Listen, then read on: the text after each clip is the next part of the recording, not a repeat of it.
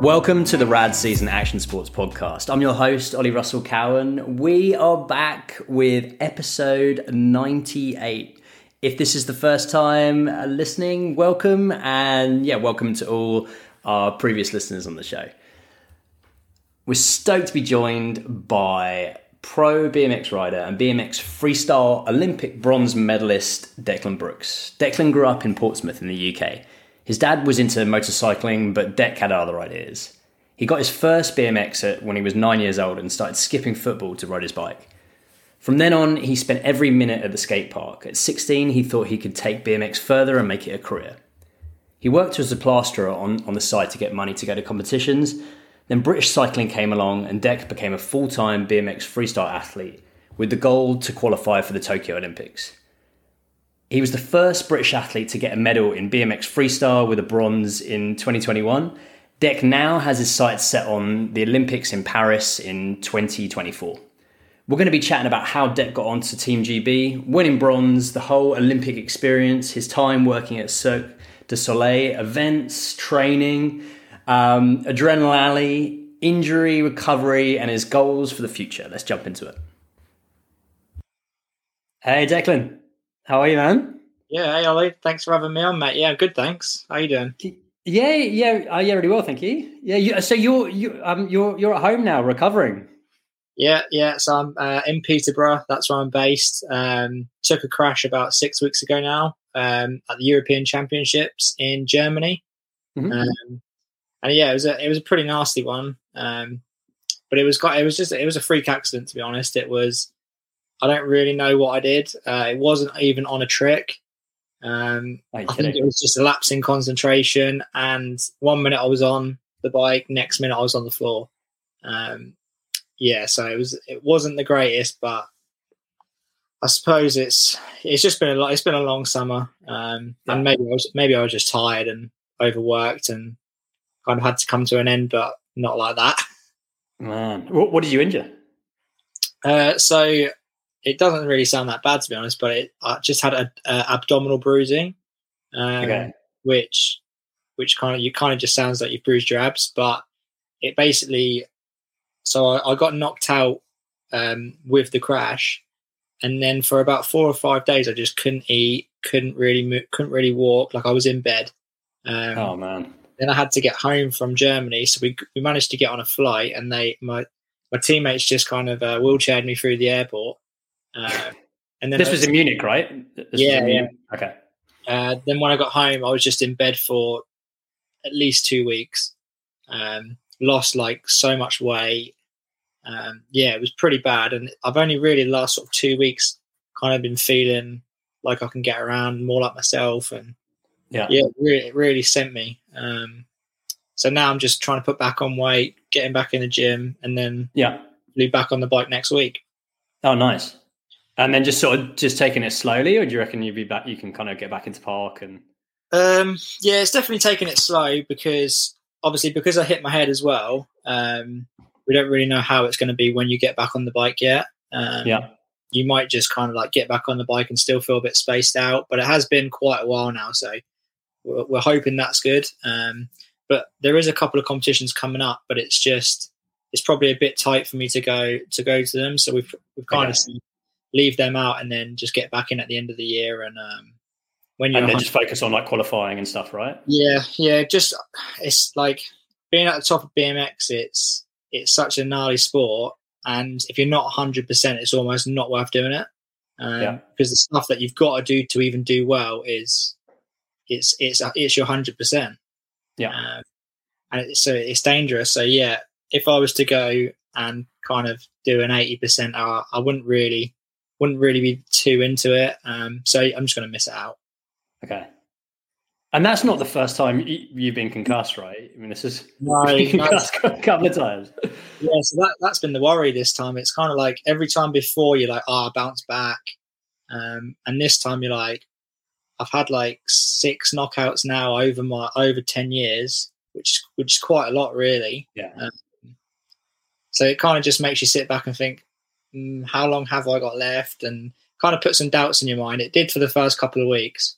And then when I was getting better, it was just I want to get back on the bike again. Yeah.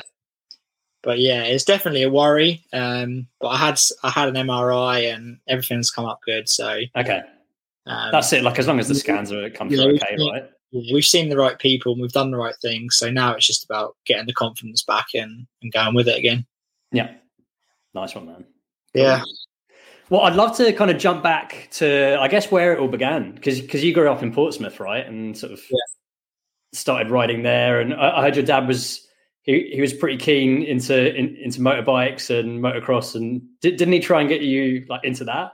Like initially, like before BMX, right? Yeah. So when I was about 5, he bought me a little motocross bike, and we went up to just like a flat field kind of thing, and I was just scared.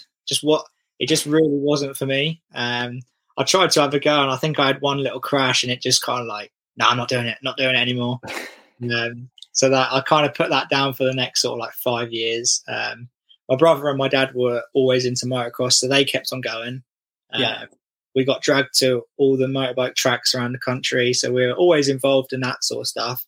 But it wasn't until about 9 or 10 that I had a BMX, and I used to play football at the time. And we used to go to these tournaments, and I used to take my BMX.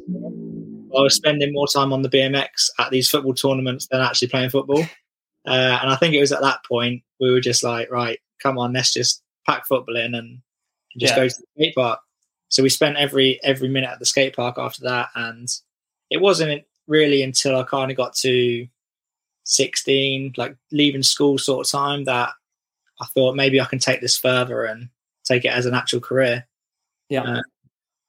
So I kind of did that for a couple of years, and I was also plastering as well with my dad, just on the side to get money to go to competitions. And then it all kind of fell into place for me, because at the perfect time,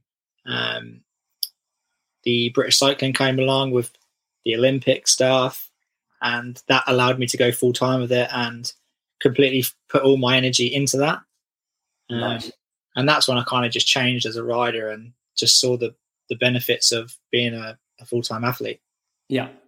Because were you against the Olympics when you kind of heard about it? I guess like way back when it was sort of, when it was just an idea that it could happen. For me, not really. I always kind of wanted it to. I know there was a lot of people, and they're generally older, that kind of didn't want it to go to the Olympics because they thought it would change the sport. But it's just opportunity. And you don't know whether they kind of just saying that because they would have liked it 20 years ago, or whether they actually don't like it for the sport. But I still think there's it's maybe divided that sport up a little bit, in terms of you've got now Olympic riders, and then you've also got the general, the normal BMX rider. That's kind of just a bit crazy and all that. But it's just more opportunities for younger riders to take BMX full time, and that's your dream when you're a kid. You just want to ride your bike, and if it means that you're on an Olympic team, so be it. Yeah, I think with that exposure, right? I mean, it's sort of kind of, it just gives opportunities from everything from making a living out of it and making bringing on sponsors and everything else that kind of comes along with that, right? So the BMX industry, it's a small industry, and it goes in cycles where it does really well and then it really struggles. So if you're kind of one of those riders that haven't got many sponsors and you're finding it hard, so you've got to work.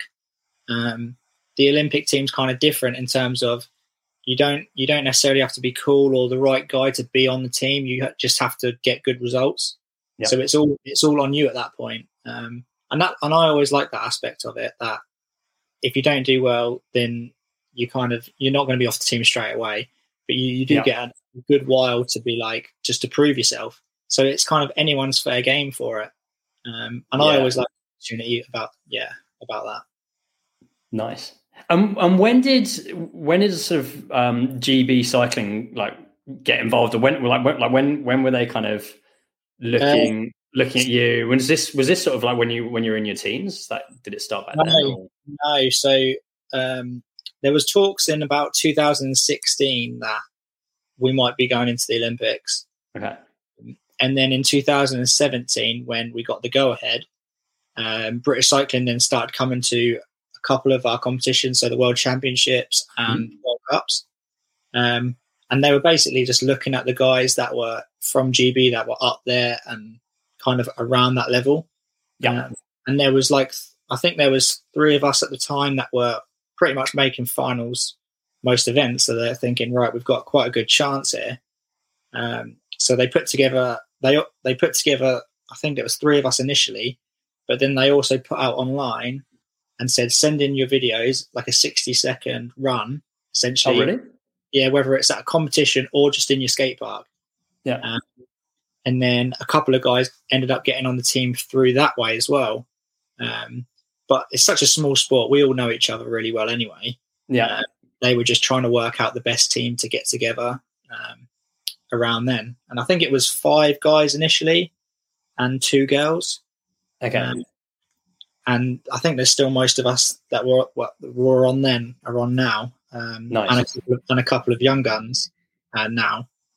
But as the kind of the years have gone on, first of all, it was all about the Tokyo Games. Yeah. It was, I think we had 2 years. We had 2 years to get ready for it. And there was some big funding as well, right? I mean, that they were kind of putting into that. And yeah. So everyone on the team then got lottery funded. Okay. Which for us was massive because it allowed me to take it full time, and a couple of others as well. And then and we just got everything that comes with it. So because we've jumped onto British Cycling, we then get everything that they get. So it was all the physio, nutrition, which before we would have just, if someone says you're injured, you'll say, okay, when can I ride? And they'll say 6 weeks, and you'll ride in 3. And you ride with your leg hanging off. Whereas now, you just speed it up yourself, right? You'll be like, "Oh, I'll be fine. I'm gonna get through this quickly." You just ride with like your arm falling off or something, and you just get through it. Where now it's very much like you can go see the right people, get the right things done, and you're looked after. So it's such a blessing. For longevity of our careers. Yeah, and didn't they build like a whole training facility, like a replica of of what it was going to be like in Tokyo? More or less, right? Yeah, so that was obviously a massive advantage. Not only that we got to ride it, but they gave us the funding to build it. It was put up.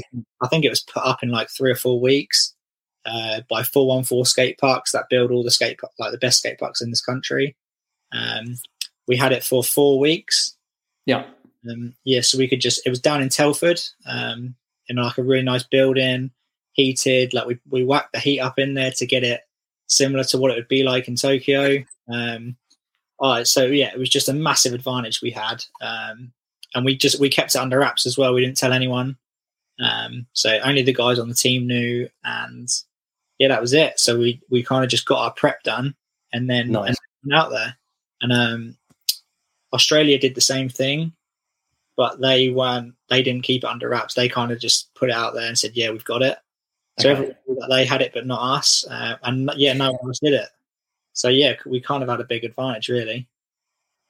And where was it? Where were you going before that? Was that like over to the US to Woodward and stuff like that, or were you training back at home? And it was mainly back at home, really. Like we did a couple of trips to the US because it's always just nice to get out there, get in some warm weather, ride some different spots. But I'd say we've got a skate park in Corby called Adrenaline Alley, and it's probably the best park in the world. It really is. Like everything's great. They've got everything that you need to ride. But we still go out to like Woodward sometimes because it's just nice to change it up and ride with different people. But we've got it really lucky here. And to be fair, there's so many good parks around this country as well. Within a couple of hours, we are spoiled for choice. Nice. And didn't you move up to Corby? Was that kind of just to kind of be closer to Adrenaline Alley? And so again, when British Cycling started for us, a couple of us just moved straight up there.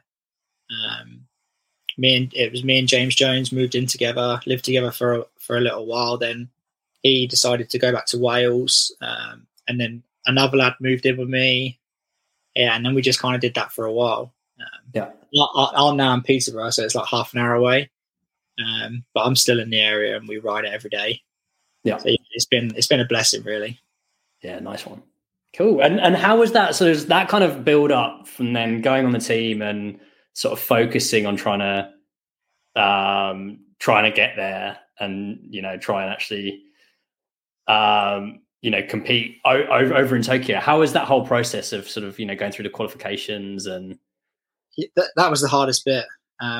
It's a year and a half long qualification. So it's a long slug. And it's just like, I think we have 3 or 4 World Cups a year. So there are big point scoring competitions. So it's not really that many. So if you if you sit one out because you're injured or you don't do well, like it kind of kills your chances a bit.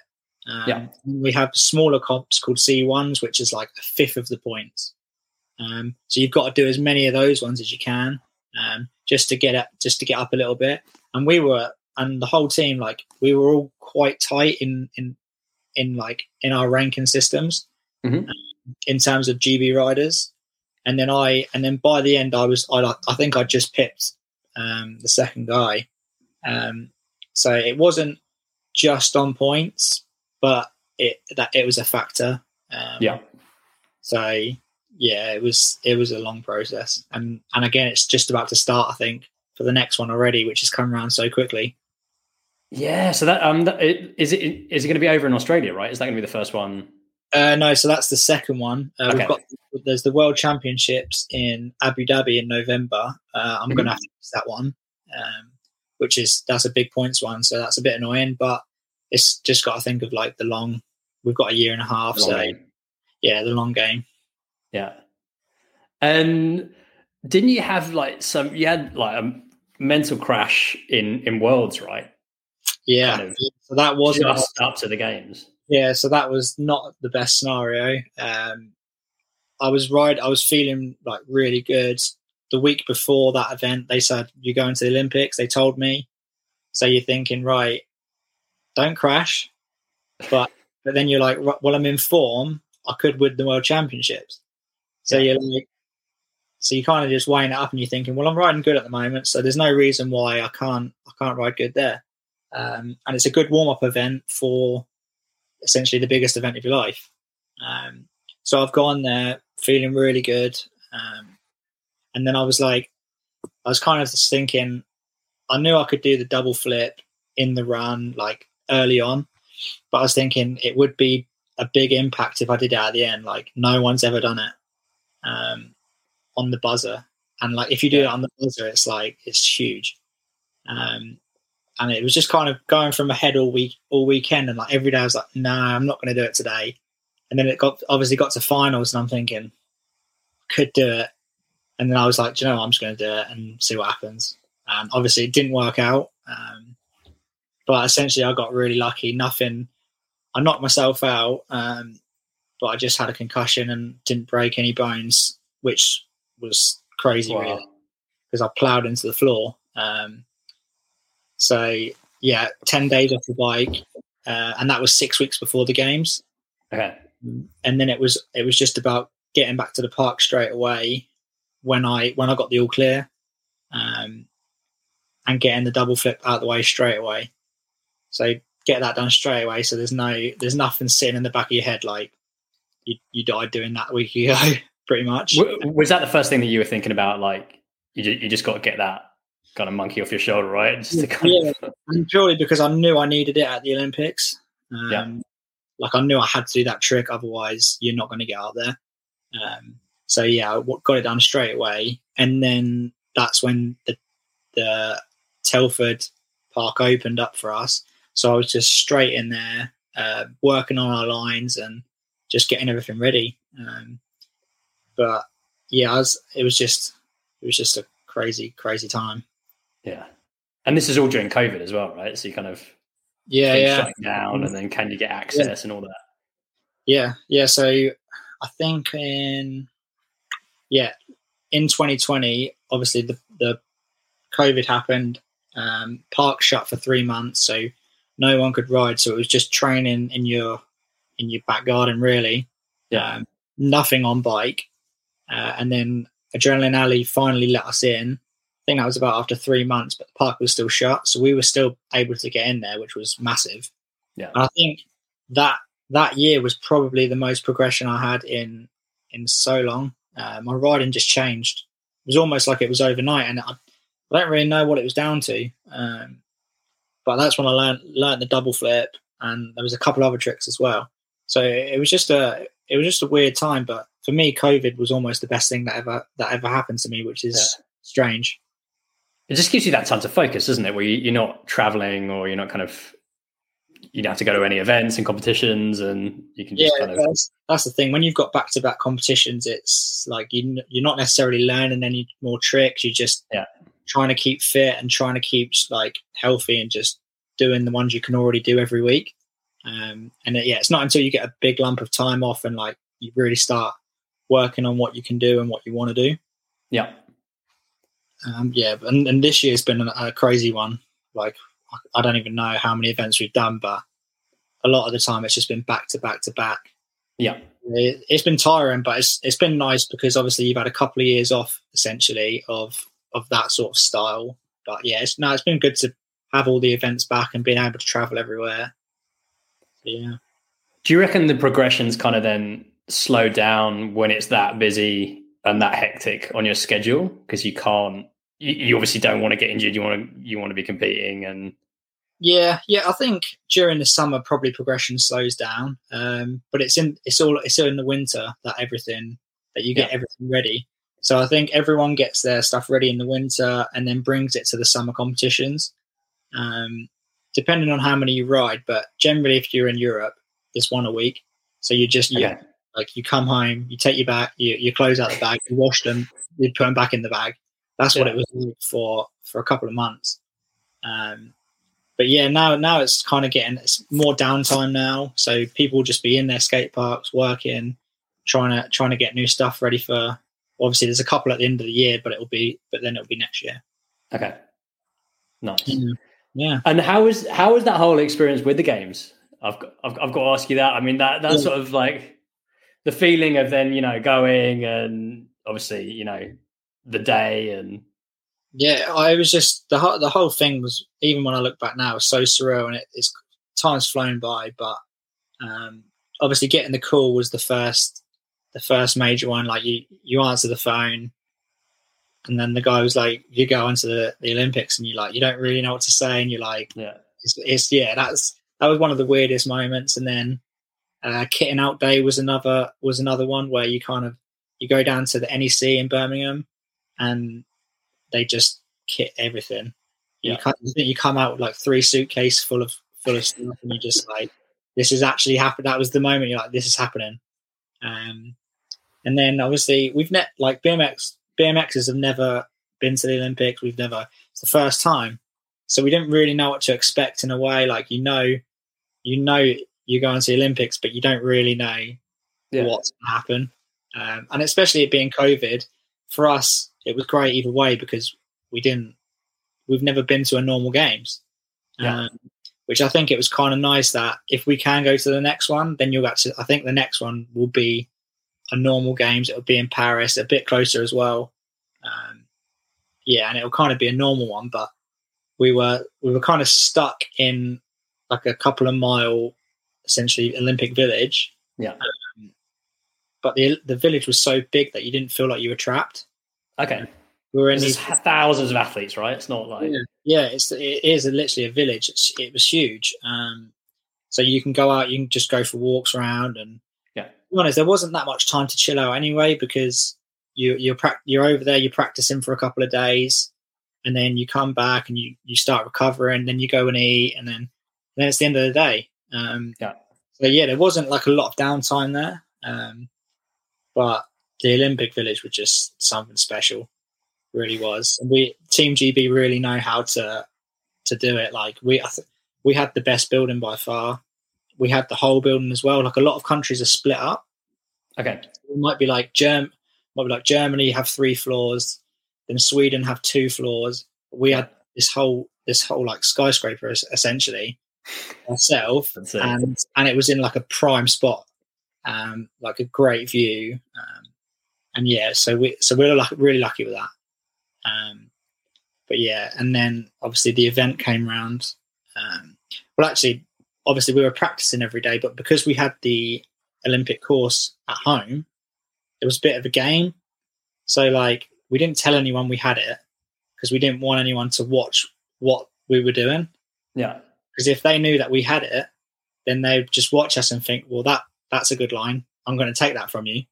Because essentially, like, we rode it for 4 months. For 4 weeks. We know essentially what the good lines are. So for me, it was a bit like 3 days. I'm just going to not really do anything, which could be a bit stupid in a way. But we'd rode it for that long, and then we'd still had 2 days. And by those 2 days, you're kind of thinking, well, no one's going to change their line now. They know what everyone's committed, right? They're not going to just switch it up, are they? Yeah. So at that point, then I'm like, right, I've learned all the ramps, like, because obviously the ramps feel a bit different, but the setup's the same. Yeah. And right now I can actually start getting into it, and that was plenty, because normally in competitions we have about an hour to an hour and a half on the course practice, and then you get chucked in. Whereas this, I think we had like 7 hours in total. So it's like none of us were used to it at all. But it was great. Nice. Yeah. And then the event come round, and it was just, you try to think of it like a World Cup, but it's just not. It's just not. You get there and you're like, yeah, this is different. This is definitely different. And having a coach as well, right? Wasn't it? I mean, like Jamie Bestwick was the performance coach. And again, we're super lucky to have Jamie. I think almost any country would probably fire their coach and employ Jamie if he was a free agent. But yeah, no, obviously he's very patriotic, and he just wanted to be involved with Great Britain and the first Olympic Games. So yeah, we've had him for the last sort of 5 years now. Okay. And someone that wins as much as that can only rub off on their riders. And we kind of saw that.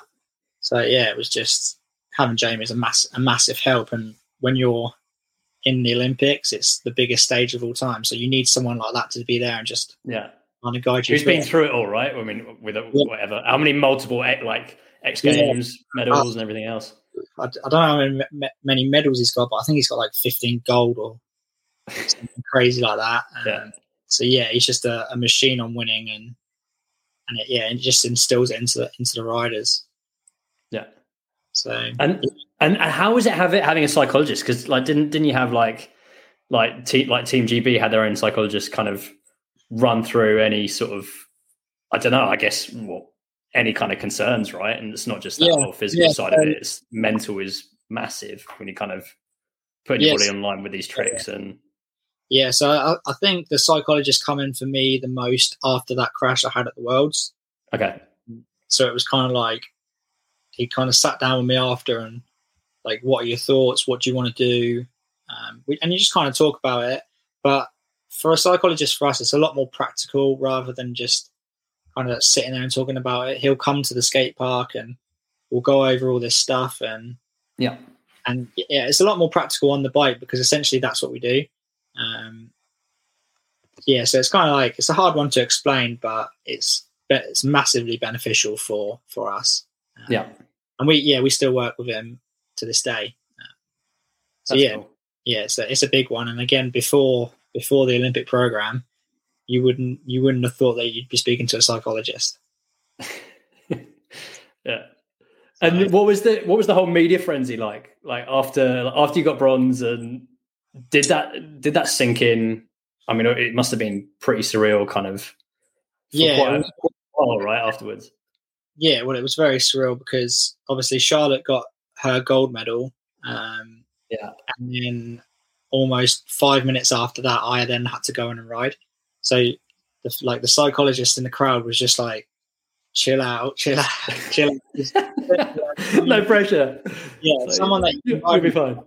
For years has just won a gold medal at the Olympics, and you're just like, whoa, this is and the way she did it as well was just unbelievable. So I think they were thinking, oh no, this is not great for Dec, because it's a lot of pressure. But it actually happened 2 days prior in the BMX racing for us as well. I think Beth got a gold and Kai got a silver. Yeah. But the first race was Beth, and she went out and got gold. And then, it might have been Kai. I can't remember what. Anyway, one of them had to ride after the other rider. And the psychologist sat down with those guys before and said, what are you going to do if the other rider goes out and wins? And they were like, well, I don't really know. Not really thought about it. But by planting that thought in your head, you've now thought about it. Yeah. So it's not going to be a surprise when it happens. And essentially, that's the same thing he did with me. Like, what you're going to do, and at least you've thought about it, rather than if it happened, then you scrambled. Yeah. And that essentially that's how basic psychology can be. It's just planting a thought there and letting it run. But looking at different scenarios, right? And kind of like, what happens if this or that? And as long as you're ready for it, then nothing can really take you out your rhythm. So Charlotte got the gold, and then it was I just had to go in and do what I've done for the last 4 weeks at home. So I didn't really feel like there was that much pressure. It was just go out there and do what you could do, not go out there and win a gold medal. So all you have to do is ride your best, and that's all they could ask for, and that's pretty much what I did. So it was great. And then obviously after you have all the media stuff, and it was a lot at the start because you've got all these emotions, and you just like you're not even there almost. And it's not until you really get home and you sit down and you think, what have we just done? It's quite unbelievable. And you just get slammed with like interviews everywhere, right? I mean, you kind of Well, the first thing, like when I got home, we had like my family organised this massive. I wouldn't even know what you call it. It was like a welcome home as such, but it was the whole town. So like the town that I live in back in Portsmouth, and there was like 2,000 people there. I think just lining the streets. It was like the Queen walking down the road. It was obviously very surreal. You just come back, you're jet lagged from the flight, you just got a medal, and then you're like, whoa, what is happening there? What's going on? So I walked probably I got out at the start of the road, out of the car, and then I probably walked for about a mile, and it was just fields of people. I just took photos and said hello to everyone. And it probably took me over an hour to get home, but I wouldn't have it any other way, and it's going to be something everyone remembers for the rest of our lives. So it was special. Yeah, it was really special. Nice. And what's the focus now? So after like recovery, and then is it like 100% focusing on Paris 24, and that's kind of that's obviously the end goal there. But it's kind of just take every event as it comes, and I think we've got a really good chance of getting 2 riders at the next games. So kind of how it works is the last games, the top country with the most points got to take 2 guys, and everyone else got to take 1. Whereas this time that the Olympics have gave us a couple more riders in the whole field, which is nice because it just shows that they like the sport and like we deserve more riders, because there's so many guys that should have been there that weren't, but there can only be so many. I really think we've got a good chance of getting 2 guys from the UK, but you just need to collect points collectively together to do that. But I think we've got a pretty good shot. How many riders are there going to be then? Are they allowing 12? So 12 men, 12 female. So it's still a very small field. Considering, I think they'd probably take 8 or 9 countries. Wow. It's still a small field compared to all the other sports. Nice. And is there any? I mean, you did a bit of stunt work and a few ads, and before. Well, I guess before the Olympics was around. I mean, are you still doing anything around that for brands or things? Or if it comes up, I'll still do it because I quite enjoy that stuff as well. It was just like, so the first one we did was Mary Poppins in the last Mary Poppins film. We were on that for a couple of months in Shepperton Studios, and that was crazy. It was obviously a massive Disney film, and they've got these rogue BMXers there for a couple of months hanging out, and it was a bit of a scene at times, but that was real good fun. Not that I could probably do something like that now because it takes too much time up. Yeah. But just like it's a good experience at the time, right? It's kind of it was perfect at the time. There wasn't really a lot going on, and then just after that, I decided to go to Cirque du Soleil. Okay, and that was in Canada and America. So I was out there for 6 months doing that, and it was kind of a time where I fell out of love with competing a little bit. Like I just wanted to earn some money, I just wanted to ride my bike every day, and I was just like, well, if I stay home and do contests, then I still have to work. Yeah. All right. I was just like, do you know what? I'm going to go do it. So that happened. And then just after it, the Olympics then come around, and I was still doing a few competitions at the time. So I still had my hand in. But again, that was a fun 6 months. And it was great.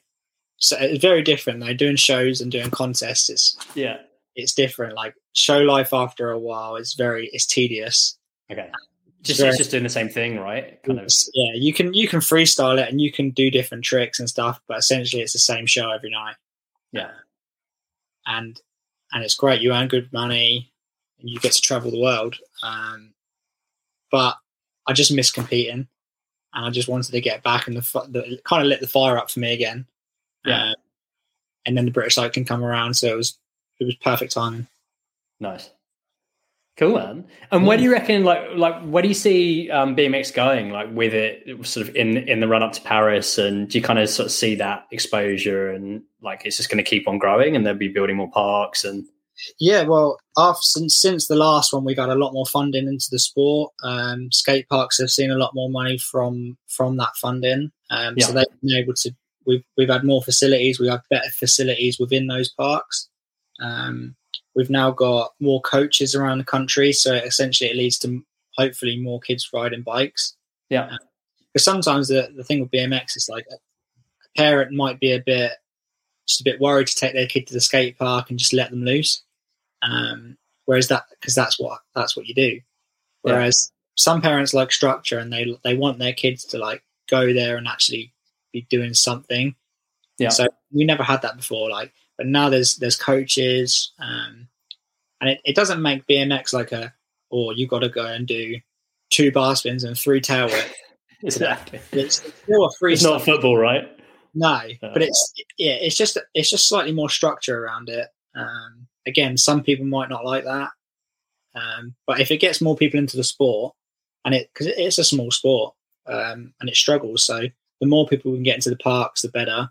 To keep the skate parks open, keep the bike brands going, buying bikes. So I just hope it keeps on pushing. Obviously, Charlotte and I got a medal, so it's gonna, for the next one there'll be more hype around it.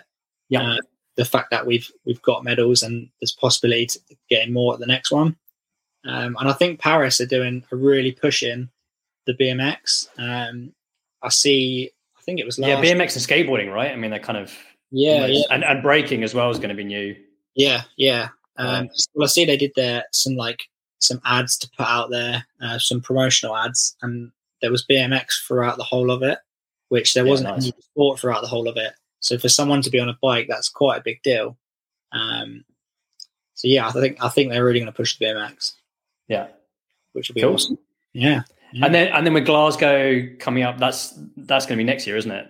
Yes, that's August 2023. So that'll be mega.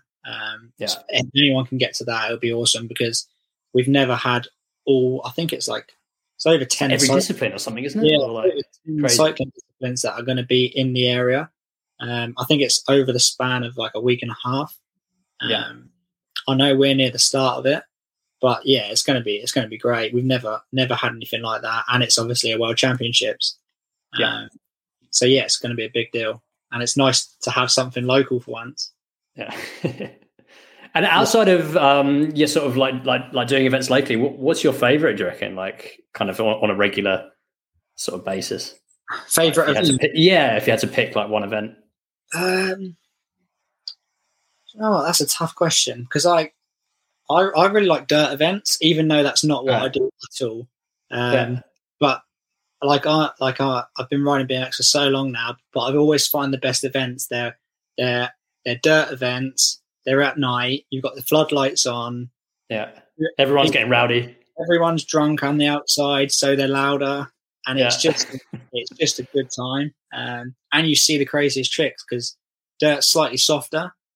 So if you crash, it's not quite as bad essentially. But they're always like the fun events. Like there was one in Germany, used to be called the Worlds, and it used to be under a bridge at night. And for me, like when I was a kid, watching that was just the best thing. And then as I grew up, I got to ride it. So it's just a mega event. But all the World Cups are great. It's just nice when we go to different countries each time, and just see different places. And it's a dream come true, really. Yeah, and everyone's kind of traveling together. You know all the guys and girls on the tour, right? And it's kind of So that's essentially they're just mates, kind of being at a different location at a different event. Yeah, so again, that's another weird thing for us now is because we travel as a team. Whereas before you either travel with your sponsors or you might even travel on your own. Whereas now, pretty much every event we go to, it's like Team GB go together. Every country goes together. So it's kind of like everyone's friends in terms of like us and the French, us and the Americans, the Australians. Like everyone gets. You kind of stay within your country now. So it's kind of dividing up a little bit as we're seeing over the years. But like I'll still go out to Australia and ride with Logan Martin. Yeah, and he lets me stay at his house, so it's still a very friendly sport. And I think a lot of people will see that on TV. Like it's great camaraderie. Yeah. So that's something cool. We don't want to leave the sport. So, it's still going to be like that. Hope so. Nice, man. What's the best way if people want to like follow what you're up to? Instagram. Instagram's probably the best one. At Declan Brooks, pretty easy. Generally I post a lot of stuff when I'm riding. At the moment, it's been a bit sparse. Yeah. But I'll be back on the bike soon, so I'll be posting up all the time where we're at, where we're riding. And again, we're not one of these sports where you never see your idols. Like you can come to Adrenaline Alley any day of the week, and we'll be there and we'll be riding. So it's not like a footballer and you only see them on a pitch once a week and you can barely get an autograph. It's not much like you come to the skate park, we'll teach you tricks. You're more than welcome to come to the park. We'll always be there. Sick. Cool, man. Well, Dec, thanks so much for coming on, man. It's been awesome chatting to you. Speedy recovery, and look forward to seeing you in all the events later this year. Yeah, thanks, Ollie. Thanks for having me, mate. Thanks, man.